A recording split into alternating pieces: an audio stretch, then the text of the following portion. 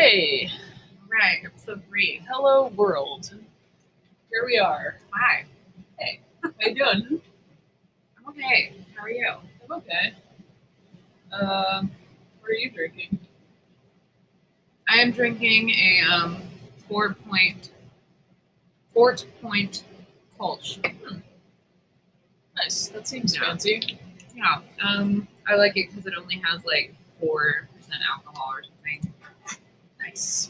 Well, I'm drinking I'm drinking this wine that I found on the floor in the warehouse, and it seemed free because it was like a 4-pack of mini wines that's been next to the freight elevator for like a couple weeks. I figure if anybody was planning on selling it, it probably wouldn't be on the floor next to the freight elevator for like Right. 2 weeks. So yeah, it's a little tiny bottle of wine. It's called Sea Glass, and it's a Central Coast Pinot Grigio from 2018. And it had a price sticker on it for $3.69 plus tax. Delicious. Nice. How does it taste? It's pretty good. I'm not very good at distinguishing between wines, but it's not making me want to barf. So That's good. yeah, I don't feel like it's going to give me a headache or anything. So I just finished doing a tarot reading for our young friend Bob, the butcher. Yes. And that was exciting. He's a young man trying to figure out what it means to be a man and how to grow into his manhood.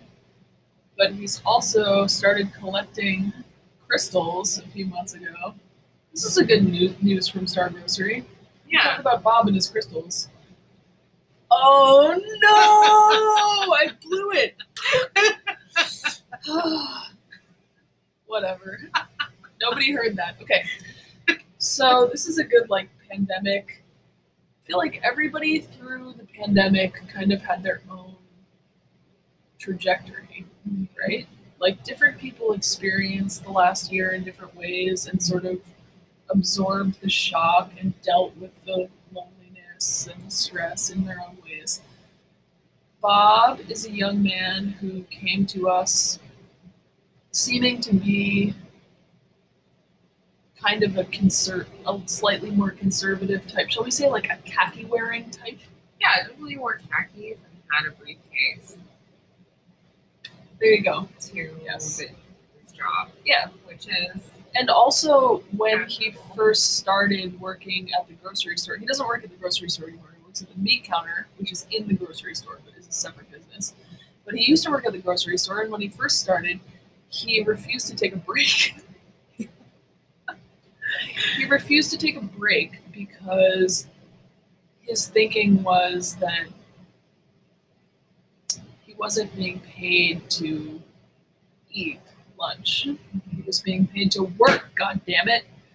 And yeah, it just had to be explained to him like, in fact, you are being paid to eat lunch for the next 20 minutes. So go eat your lunch because that's what you're being paid to do. yeah. He's come a long way. And do you want to talk about what his collection and how he's His blossomed? collection of crystals.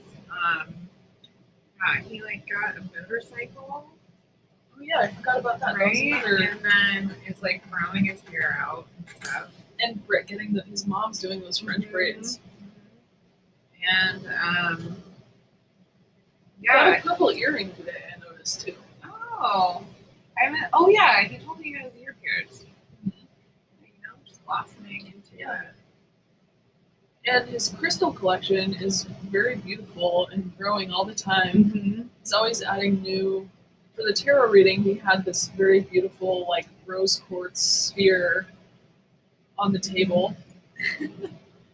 And one thing that's really cool about his crystal collection is that it now occupies part of the butcher shop's counter. Yeah.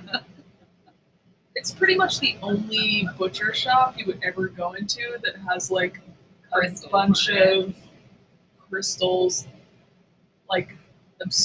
various obscure and beautiful crystals on little pedestals and stuff, like inhabiting one whole part of the meat counter.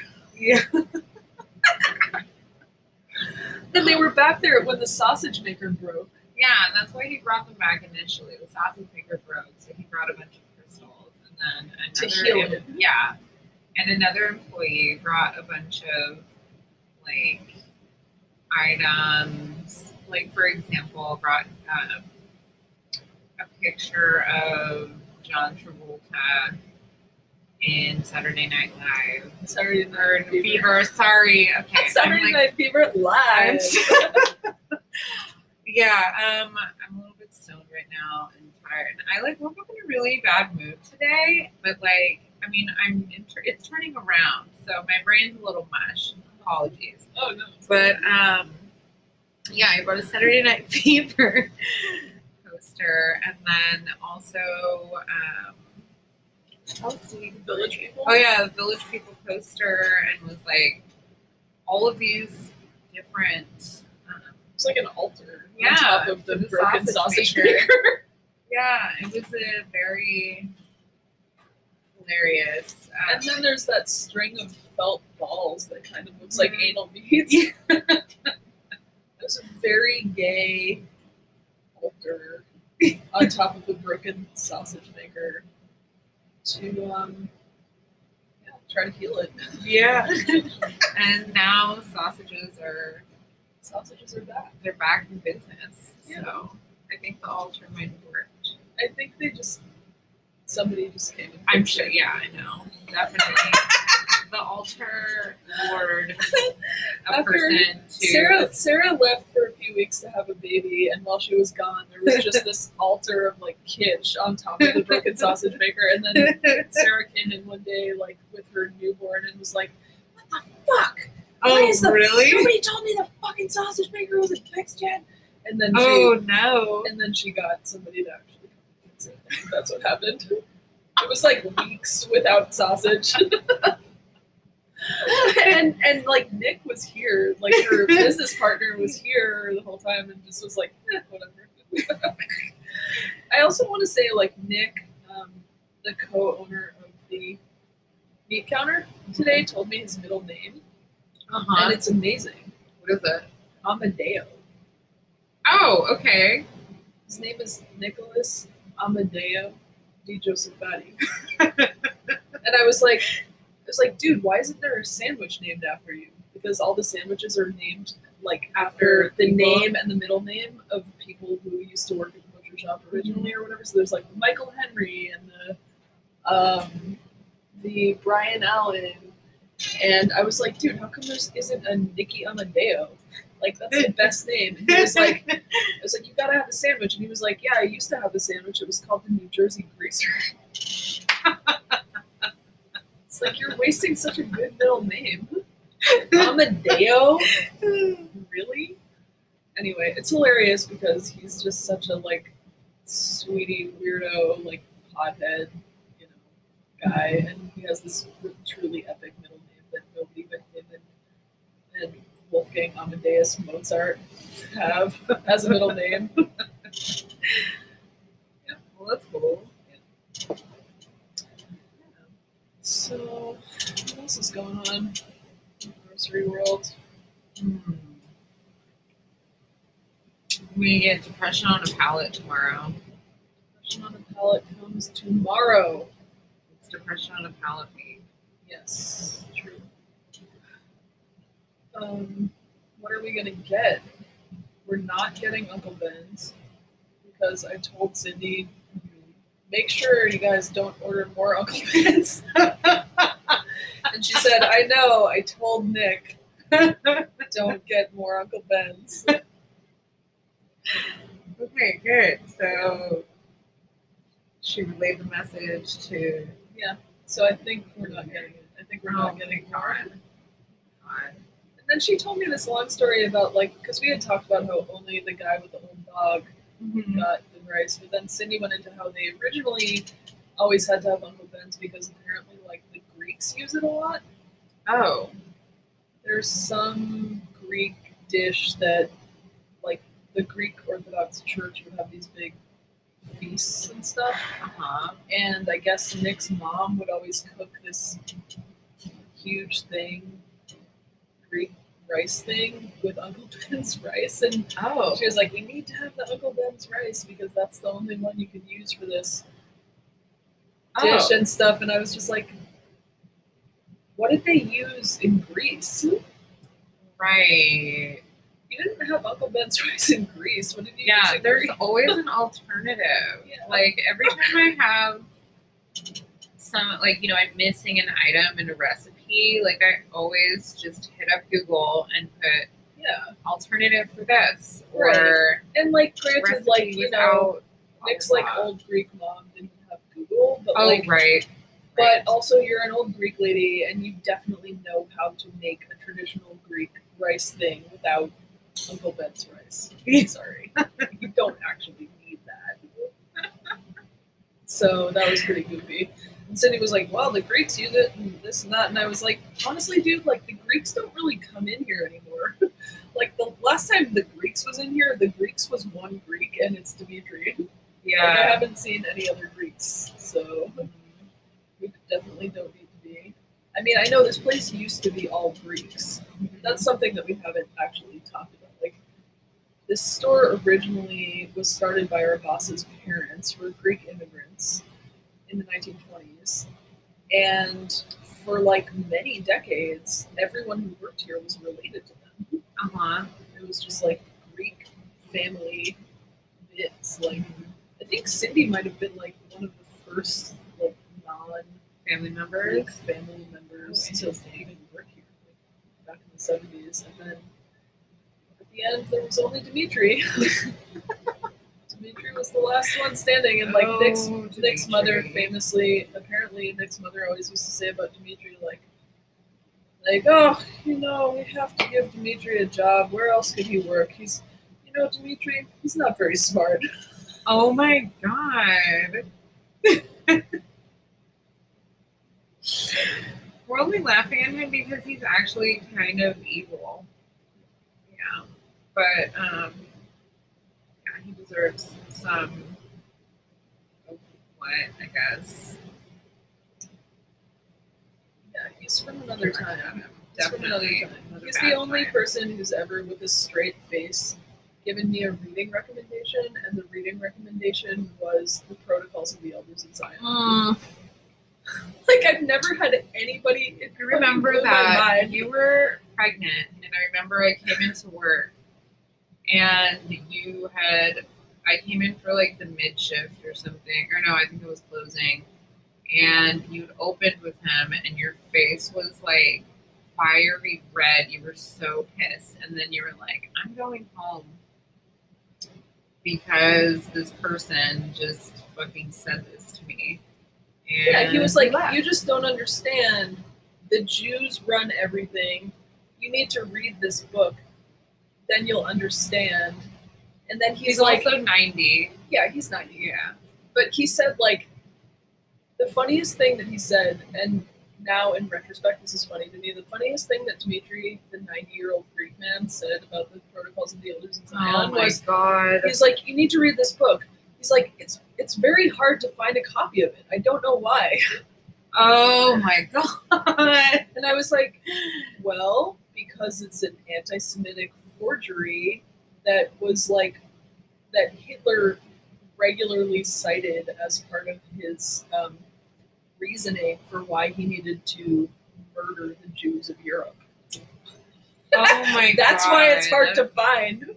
You know, you can't make shit like this up, like that encounter with, like, you know, like, I don't know. You can't make that shit up. Like, it sounds very wild. Like, oh, I have this coworker. He's 90. No, and then our He's other telling me to read this fucking crazy like anti-Semitic forgery that was like Hitler's favorite thing to quote from when he was justifying his genocide. Oh my and I've got this old God. Greek man in a grocery store in California telling me that if I would just read it, I would understand what's really going on. Oh my god. And then of course we've got our, you know, we have a coworker who's Jewish who would always be like stuck up front working with him, and he would always call him, what did he call him? can't believe I'm forgetting this now. Well, he called him BB. He used to call him that, and then he used to call him. It was like Jew in some language. Where is the? I'm not okay. I'm probably butchering this word. It was like I don't even want to say it. Like I feel no, it's okay. We're quoting Dimitri. Okay, so he would call him. It was like E. It started with an E or something. I can't remember. Anyway, Hebreo. Oh, Hebreo. He called him Hebreo, which means Jew in Greek. Okay. And he would call him even worse. He would call him Bibi, as in like Bibi Netanyahu. Oh my god. Yeah. So, and then the pandemic happened, and one of the great gifts of the pandemic is that our 90-year-old like freak of a Greek coworker had to go the fuck home. He never learned my name. He used to just call me woman. That's a good one. He also refused to touch feminine product, like any kind of feminine product. Back when Dimitri used to stock things in the store, he refused to stock tampons because he was like, I mean, I am a man. I cannot touch. Oh no! I cannot touch. I cannot touch these things. Oh, so God. dirty. You never know so what glad we don't have to see him every day anymore. Yeah. We only worked like 1 or 2 days a week for like 4 hours or something. It's quite an experience, though. Yeah. Really. Wow. Really. And he was the holdover from that like old world Greek staff. Yeah. Like who knows what it was like? I mean, and there of course there's just like epic and Nick is his own kind of old world Greek. There's tons of stories about his parents and stuff too. Pretty wild. Greek legacy.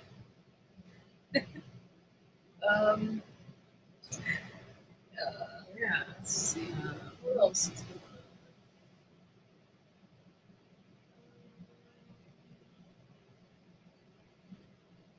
Did Master P ever reply to your DM?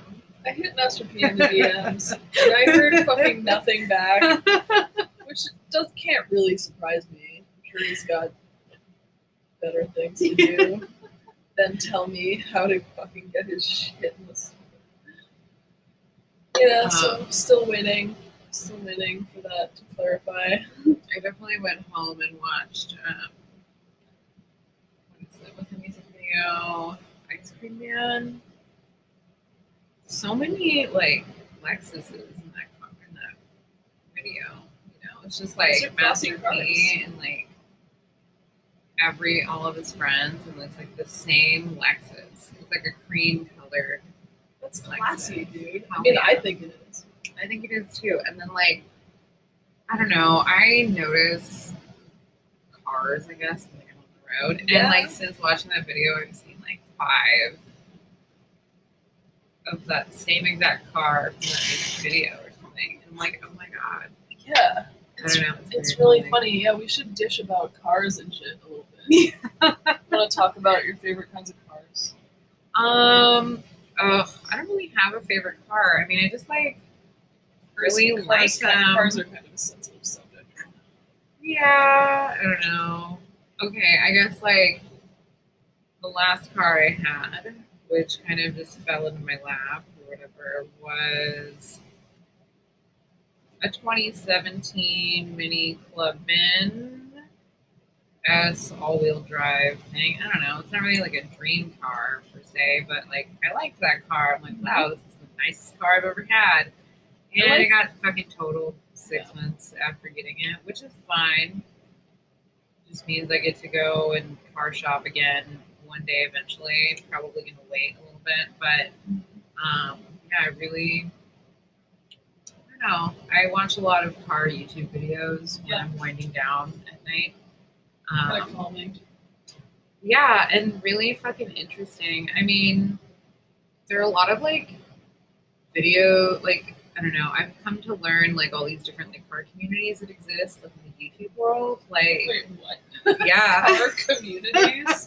Well, what the the hell? Like people who do like overlanding, you know, okay, so like overlanding is like driving off road, and yeah, like people make like I don't know, most of them are like Jeep owners, or they'll have like a 4Runner or something. But for the most part, like it's all Jeep people.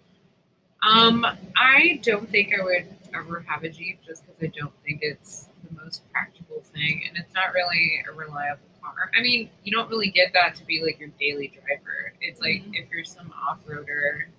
If I decide that I want to be like an overlander person and I just have all this money to throw away, like maybe I'll get one. But I think that it's a little more practical to have a car that I can actually like, you know, safely drive on the road. I also don't have very good luck with like accidents and shit. So yeah, I don't know. What were you? I was trying to remember. What were you watching on YouTube before you got into the car? Were you watching like? Oh, I was going sinking through this, or something. Yeah, I don't know. Sometimes I go through random bouts of depression, and then like I get hooked on watching really random shit. I don't know how I fell down this rabbit hole, but one day I fell down a rabbit hole of just like I don't know. It started off like I was just watching. I would put on like an ocean background while I was studying. And then it turned into, I'm just going to play this like 2-hour video of a boat slowly capsizing while I study. And then I started watching a whole bunch of footage of like cruise ships. This is also before like the pandemic hit. So, you know, and I remember I fell down this rabbit hole of like researching cruise ships and stuff. I've never been on a cruise. You know, and like the more I began researching about them, the more like grossed out I sort of became with them. Well, also keep in mind the part that cruises played in the early pandemic and how disgusting it was. If I ever thought I might want to go on a cruise before, now I really don't. For sure. That shit was gnarly. Yeah, and like, dude, like there was some. I found like footage of like people riding on some cruise ship. Like I think it was like I don't know, maybe some Norwegian cruise line, and there were like 50-foot waves or something. Like they're just like riding through these like oceans, or I don't know where the hell they are exactly, but like that ocean did not look like a nice place to be cruising around. And I'm like, why the fuck do people do this shit for fun? You know, like you can hear on anyway. Yeah, it was gross. And then I remember there was like an episode of that show. Oh my god, I can't think of the name of the show. It's like hosted by Hassan Minhaj.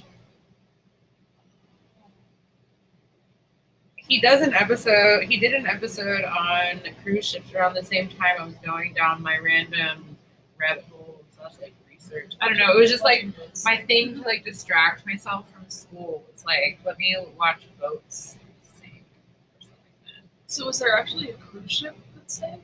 Like a video of a cruise ship? I know there was, oh man, it was like a couple of years ago now, but I remember there was one, I forget the name of it. It like didn't all the way sink, but it definitely like halfway did, and was just sort of like, I don't know what you call it, like turned over on its side somewhere along the Mediterranean. I can't remember if it was like Spain or Italy. Yeah. And there was another one that just like sank in the middle of the fucking ocean, but like nobody died. I can't remember. And it happened in like the 90s, maybe. I don't know. Yeah. I'm not going on a cruise. I fell down like that rabbit hole. I definitely watched a lot of like Titanic YouTube videos too. I don't know why I had an obsession with like the story of the Titanic as a child. Maybe the fact that the movie came out when I was 7 years old kind of led to that. But did you see it in the theater? No, I saw it on VHS at my grandma's house. What was that like? Did you watch really it with your grandma? Like she was like cooking and like doing stuff around the house, and then I remember the sex scene came on, and I was just like, steamy. Oh no, I better not look, because you know my dad is like, my parents were so like not, I don't know, how do I put this? like I wasn't allowed to like watch stuff that had that kind of thing. They were very like, is the word reserved? I don't know. Prudes, very much so. I've never even seen them kiss. Yeah. So I just remember thinking like, oh shit. And like my grandma came in and she was just cracking up at us because the sex scene was on TV and we were like, oh no, we're not supposed to see this. But yeah, she was just laughing at us. Yeah. YouTube is a. I was really into shipwrecks when I was a kid.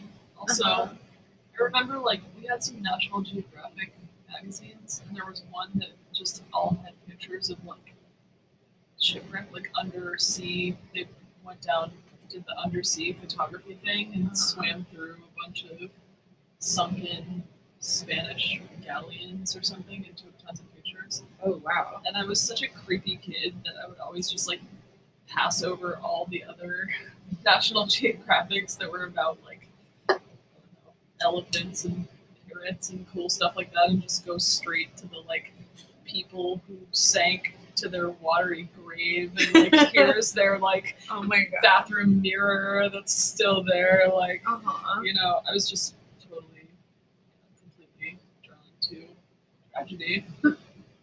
I was too, and I really don't understand why. But like, not so much like the movie Titanic, like documentaries about the real life event was like I remember being obsessed with that. Like I had books on it. I would watch like I remember PBS had like some 4-hour long documentary. I watched the whole damn thing. I'm like 8 years old. So this is part of why I kind of believe in reincarnation. Because if you have been a child who is drawn to really dark shit, I feel like there's something. It's hard for me to explain that other than to say that you're not new here.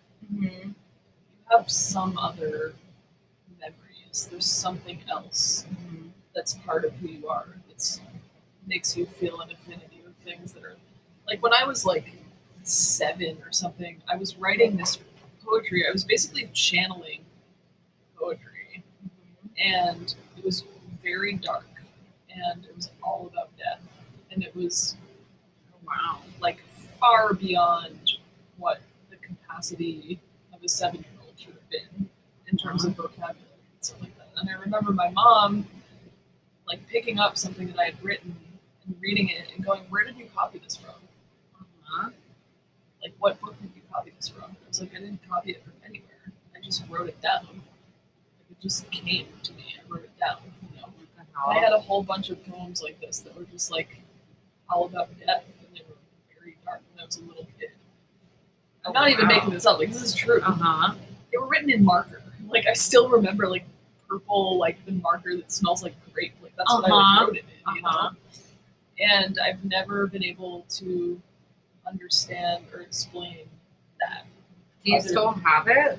No, I mean, like my mom sold that house and got rid of everything, and yeah, unfortunately, like I don't think any of that stuff survived, but it definitely makes me think of like, yeah, I just don't know how to explain that other than to say that I was here before. Like, this is not my first time around. Yeah. There was something else going on. Either that or I was like channeling something. I was channeling somebody else. Which seems entirely possible because I remember writing those poems and not thinking while I was writing them, just writing them. Oh, interesting. Wow. I think you have a reincarnation story. I think I do too. We are running out of time. Oh shit, okay. Segment. Stay tuned. Coming up in 1 second, Jeanette's reincarnation story. Okay, time for Jeanette's stories. Stories with Jeanette. Yeah. So what I think must be some weird reincarnation story was when I was 3 years old. My mother is from Cuba. My dad is from India, and then because of where I grew up, I don't know. know. Everyone sort of. Well, when I was like in elementary school, everyone assumed I was Mexican because I knew Spanish, and like they would be like, "You just look Mexican" or something. I don't know. But anyway, this is not where this story I would tell came from. So when I was 3, my mom tells it like, I don't know, I just walked up to her one day and like told her, like, oh, I came here from Mexico with my mom. Like, I came over the border with my mom from Mexico. And she was like, no, you didn't. Like, you were born here. And then told me the story of like where she and my dad came from. And I was like, no. I came from Mexico with my mom. And yeah, I was like 3 or something. Wow. And Where do you think you got that from? I have no idea. Like, I don't even remember this, really. But Like the reincarnation of a child who died in the desert trying to. no idea. Cross the I have borders. no idea. But yeah, I used to say that. There was like other stuff that she said I would pop up and say that didn't really make sense. Like, I'd be like, oh, I was scared, so I left. And she's like, where did you leave? You know? Like, you've been right here this whole time. I'm like, I don't know, but I was scared, so I just left. Like, I don't know what that was about.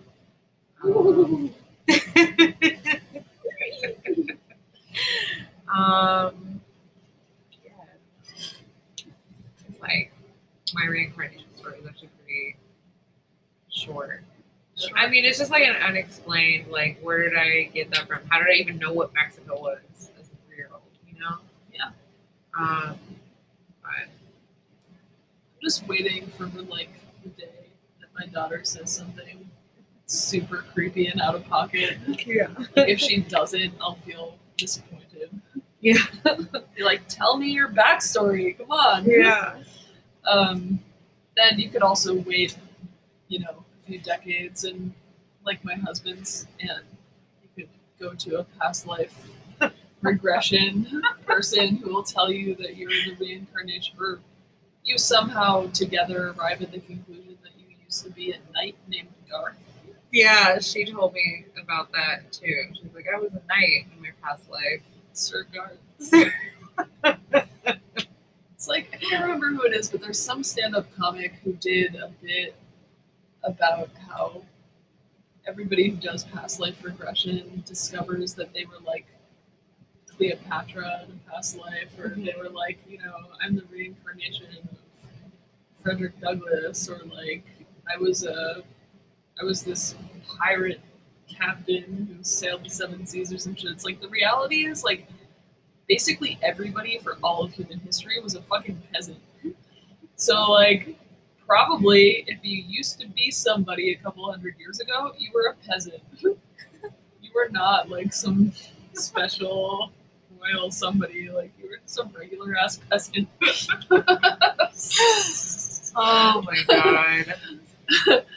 So that's kind of how you know that like past life regression is a scam, because Right. they'll always play along with your like delusional fantasy that you were somebody important. Whereas like if it was a real thing, they'd be like, yeah, like you were somewhere in the middle of whatever continent, just like doing subsistence farming and having You live to be 24. You live to be 24. A long life. You're 24. You live to be 24, and in your brief Four. 24 years, you had way more children than you wanted to because there was no fucking contraception.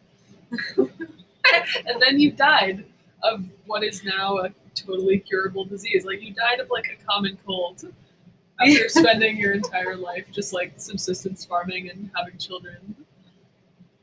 Yeah, like if they really told the truth, like we should start like a like we tell you the truth past life regression business where we actually just it's like give me your 23andMe results. Yeah. And then I'll tell you which continent you were a peasant on. Right. And then based on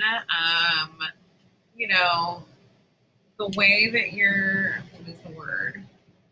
Like, I don't know. like shit goes, like the way your ancestors like lived through the world and how you ended up here. Immigrations. Like, I will tell you what your life probably looked like. Yeah. And it's really just basically going to be the same. Well, then again, would your past life really be related to your actual, like your current ancestors? Who knows? Yeah, maybe not. Maybe not. Yeah. Maybe you were a peasant on some totally other continent that none of your ancestors came from. Right. I don't know why I went down that route. That actually didn't make any sense. But speaking of 23andMe, my mother-in-law phone yesterday. Oh, yeah. Was maybe you telling me can you about tell your mother-in-law, or are you not allowed to talk? I'm not. Really? I'm not. No, Okay. I just won't. But she, like she's quirk. I'll just say she's got her quirks, right? So like she was like talking. Don't we all? We all, yeah. She called me yesterday and she was talking to me about her dogs, and then she was telling me that maybe I should consider getting like a dog DNA test for mine. Yeah. And I'm like, okay, you know, and then yeah, it was like an hour conversation of, I mean, I said maybe 4 sentences, but yeah, she talked to me about. Did she get dog DNA tests for her dogs? At least for one, I'm not sure. She did. She has 3 Pomeranians. She all rescued. They came from a rescue somewhere in North Texas, and she she has 3. Okay, she rescued them. They were like, I think they're all like senior Pomeranians, I think. And she got a doggy DNA test for at least one of them through the rescue group. Okay, can I just say something about dog DNA? Yeah. Yes.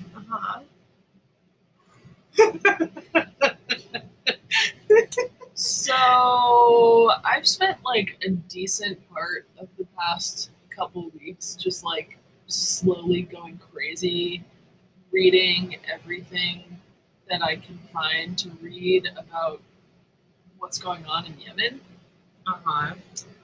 which has been there's been an ongoing war and some level of famine and all kinds of like internal and international political fuckery going on in and around Yemen. There's a Saudi blockade, US-backed Saudi blockade of Yemen, which is making it impossible for anything to come in and out of the ports there.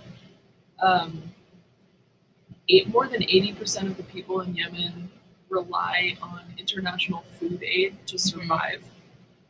And there's been all kinds of disruptions, especially in the northern part of Yemen, but in all of the country, really. There's been disruptions to food aid, and now the Saudi blockade is basically stopping fuel from getting into the country. So even the food aid that does get into the country can't get anywhere. Like, you can't make it from, there's no way for them to get it from the port to where people live.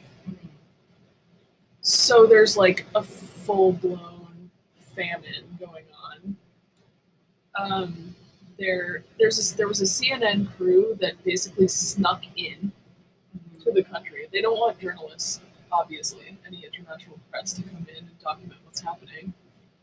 And the CNN crew, it was just like one reporter and like camera and sound. I think it was like a 3-person crew. They basically got in like a dinghy, like somewhere else, in the Mediterranean or somewhere, and navigated through a Saudi blockade.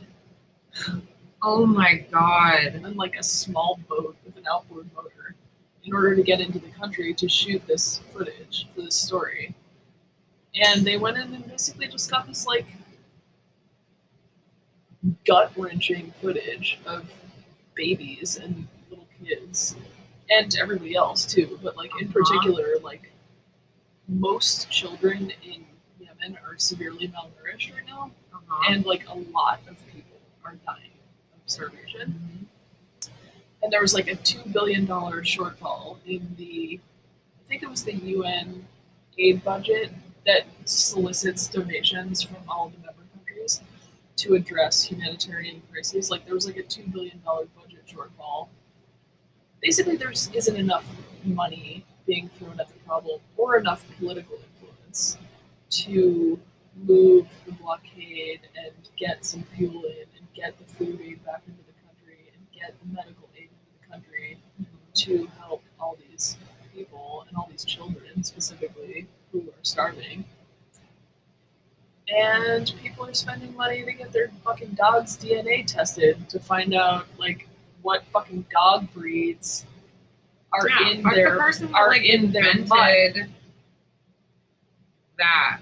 Like, I love freedom and shit, but when I hear stuff like that, I want to go to the home of every person who pays money to get their dog's DNA tested instead of giving it to international fucking relief efforts to take care of people who are fucking dying. I mean, Yemen's only one example of places all over the world, all over this fucking country, that human fucking beings, like little children, babies, are fucking starving.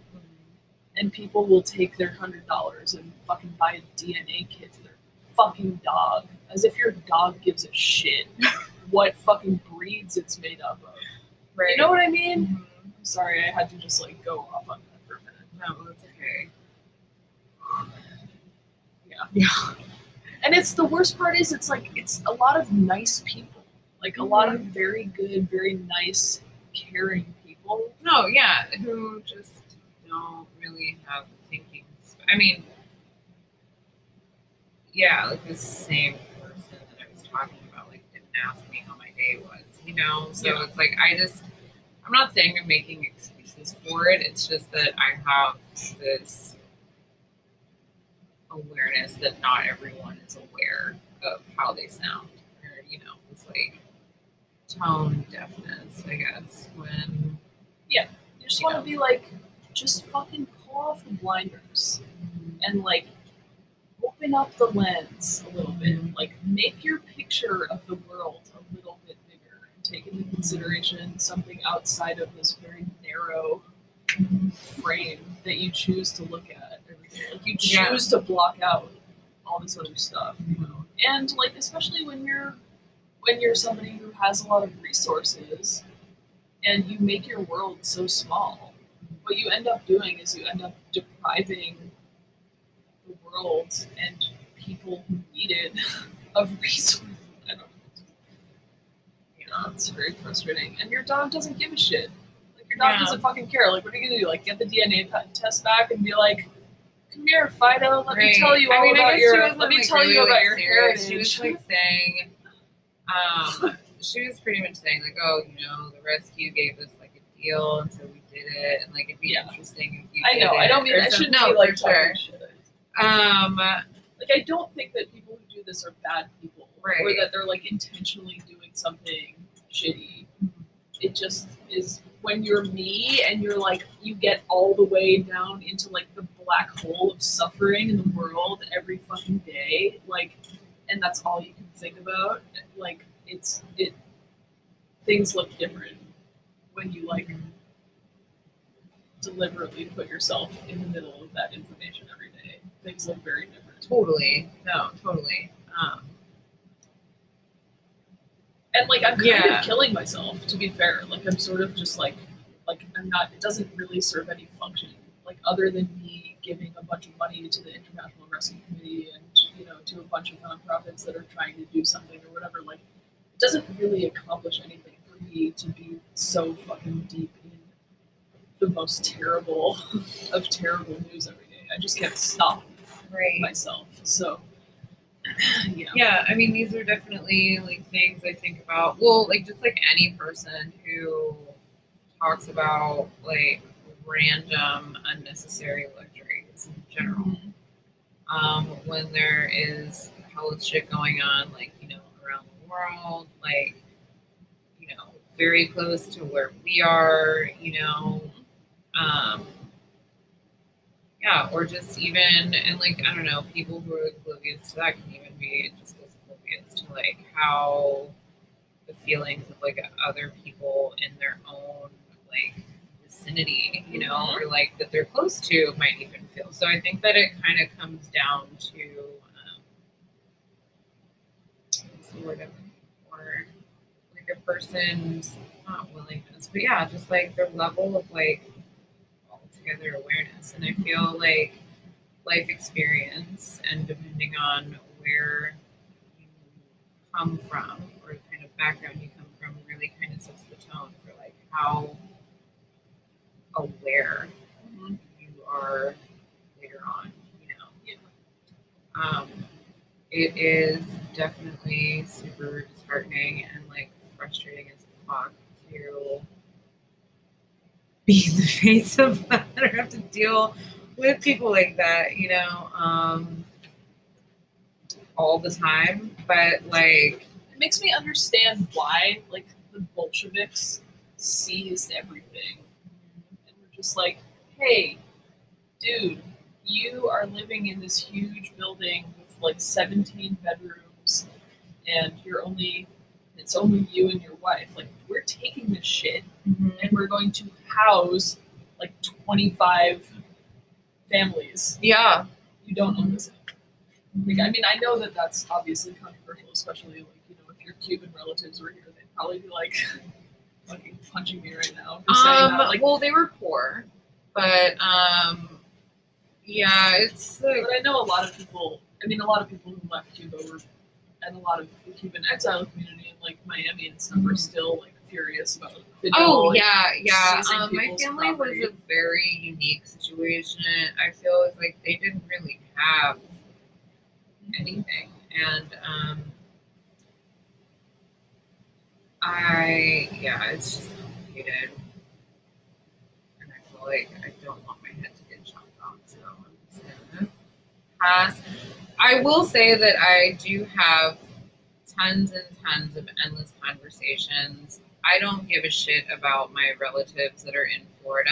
Like, I wrote them off a long time ago. They don't fuck with me because I'm mixed.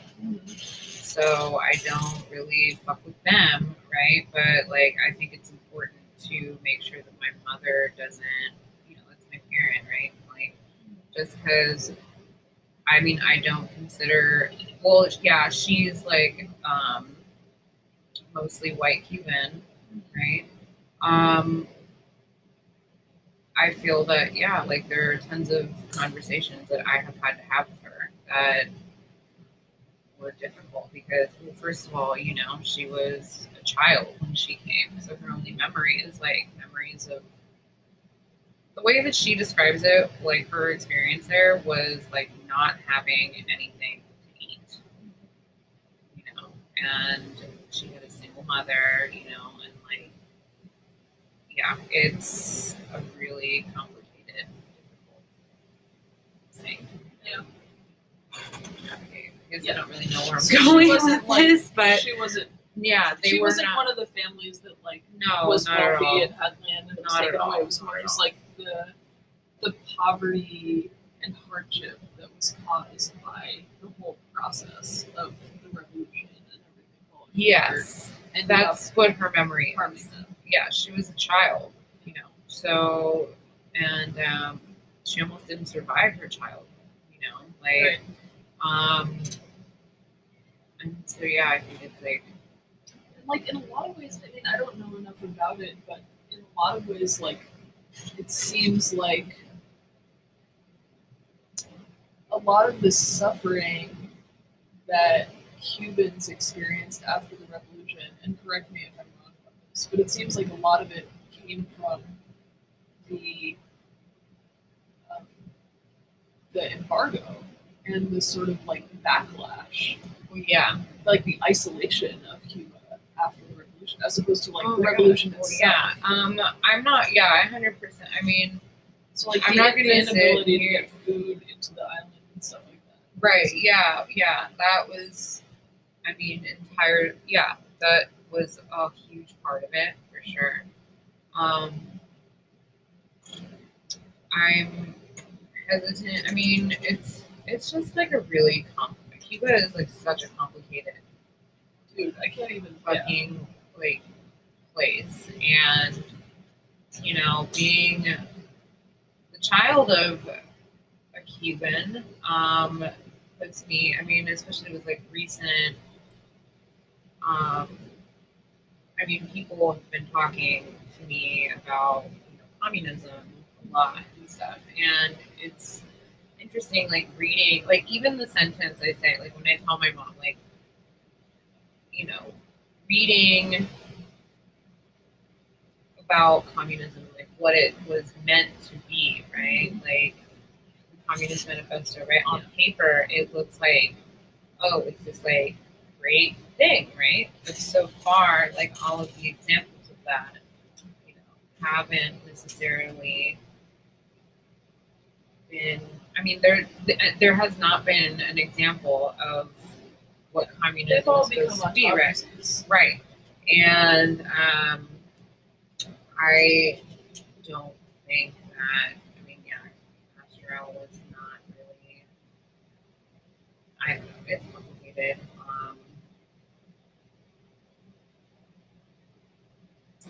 And there's a lot of. Because the idea, you can understand why the idea is so compelling, which is kind of like what I meant originally was like when I look around this neighborhood and there's all these huge, beautiful houses, right? And a lot of them are just like an old retired couple. Their kids left a long time ago. They're basically living in a house that's like 5 times the amount of space they actually need. Meanwhile, there's all these migrant families, asylum-seeking families at the southern border, trying to cross over. My mind instinctively is like, if you have a huge house, you have 5 times the amount of space you need. Mm-hmm. Why aren't all these people offering part of their house for like a migrant family to live? Because capitalism and this I know the answer, but it's so like, this is why like it doesn't surprise me how many people in the world have instinctively gone to the communist idea. Mm-hmm. Because the communist idea, like as stated on paper, like you said, the communist idea is that from each according to his ability, to each according to his need. Mm-hmm. There should not be wasted resources. Mm-hmm. Like resources should not be wasted. Right, which I'm 100% for, right? But it's difficult. I guess what I was getting at was it's difficult for me to express that to someone who lived through the aftermath of like the revolution in Cuba, and being like, oh, because like in their mind, and I think in her more so like her sister and like my grandmother, right? Mm-hmm. Like they were definitely traumatized, right? And they attached that trauma to communism, and so yeah, it's like I said that one time, like, oh well, on paper the idea, right? And like my head was chopped off. Like, I was damn near dead. So, but I still have like I mean, when different like things get brought up, especially when like talking about different privileges, and explaining to my mom, like even though I mean, like she was able to gain citizenship here. I mean, she was here for like 20 something years. But when I explain like, oh, the difference between somebody coming on a plane from Cuba, like in the United States, versus people coming over, I don't even know. I'm like kind of jumbling all over the place here. But basically, what I'm saying is that like I have difficult conversations with my immigrant parents. Mm-hmm. Like I do not feel like they are in any way absolved from, different skewed ways of thinking. Mm-hmm. So, I don't know, white fuckery just like kind of leads itself, into a lot of different. Yeah. Well, and we just like, there's this mentality of hoarding.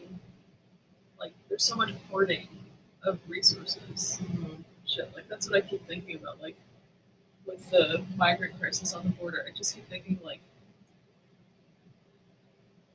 if there was more of, like, if the status quo was sharing and not hoarding, we wouldn't have this problem.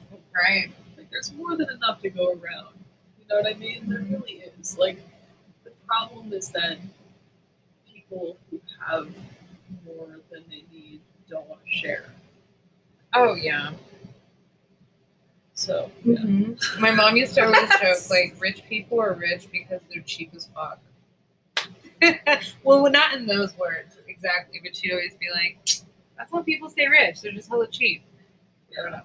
And they don't share. And they don't want to share. But, you know, poor people do share. That's why we stay poor, you know. It's fine.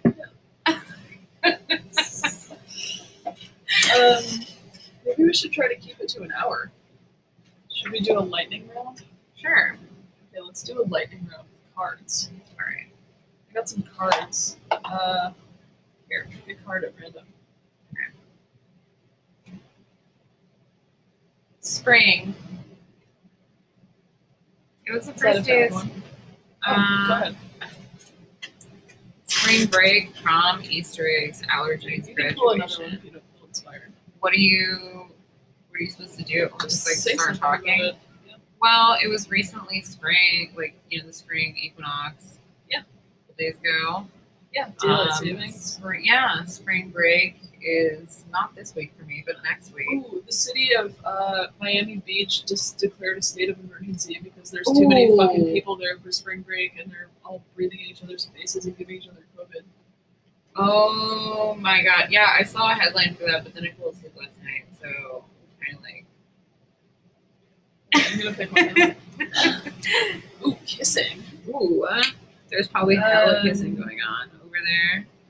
Kissing you wished for, jealousy, awkward kiss. I don't know, all I can think of is like my daughter kissed me on the lips when I dropped her off at daycare this morning. It was so cute. Because she keeps her eyes open super wide and she like comes at you like with her mouth and her eyes are open super wide and she's like her kisses are the best. Aww. Okay, your turn. Okay. Mother Nature. Playing outside, power outage, camping, in the buff, being ego-conscious. I guess that kind of goes with spring, because, I don't know, Mother Nature is blooming everywhere. Yeah. And people keep inviting me camping, but I keep making excuses not to go. Yeah, eventually camping. I can't go camping because my husband's scared of mountain lions, but... tech life. Dude, I'm so not what? Like, okay, finding a weird website, that's a good one. I remember, like, a few years ago when I was living with Calvin and he told me about rotten.com. Oh, yeah. Mm-hmm. Did you ever go on there? I did, back in, like, 2003, 4-ish. Right, so, like, sometimes I wonder, like, who was that person? Like, that person was me. People? No, like, who was that person? Like, me. Like, I was that person who was, like, on the internet looking at time-lapse photos of, like, a corpse, like, slowly rotting on a slab and, like, could not peel my eyes away. Yeah, I mean, it was me, too, as a 13-year-old for some reason. What is that? No idea. Also, finding a weird website, I think you should talk about vampire... vampirefreaks.com. It was, I don't know, my memory of it in 2003 when I had one was combo of, it was a social media platform / like, but it reminded me of like live journal / like goth MySpace vibes. It was the first social media site. There's probably another one before it too. For goth. It's the first one if it was before Friendster, then it's the oldest one I know of. Oh, okay. It was just for goths. Huh. And Jeanette was on it. Yep. It was called Vampire Freaks. Okay. That's it. You're welcome for this short episode. See you next time. Bye.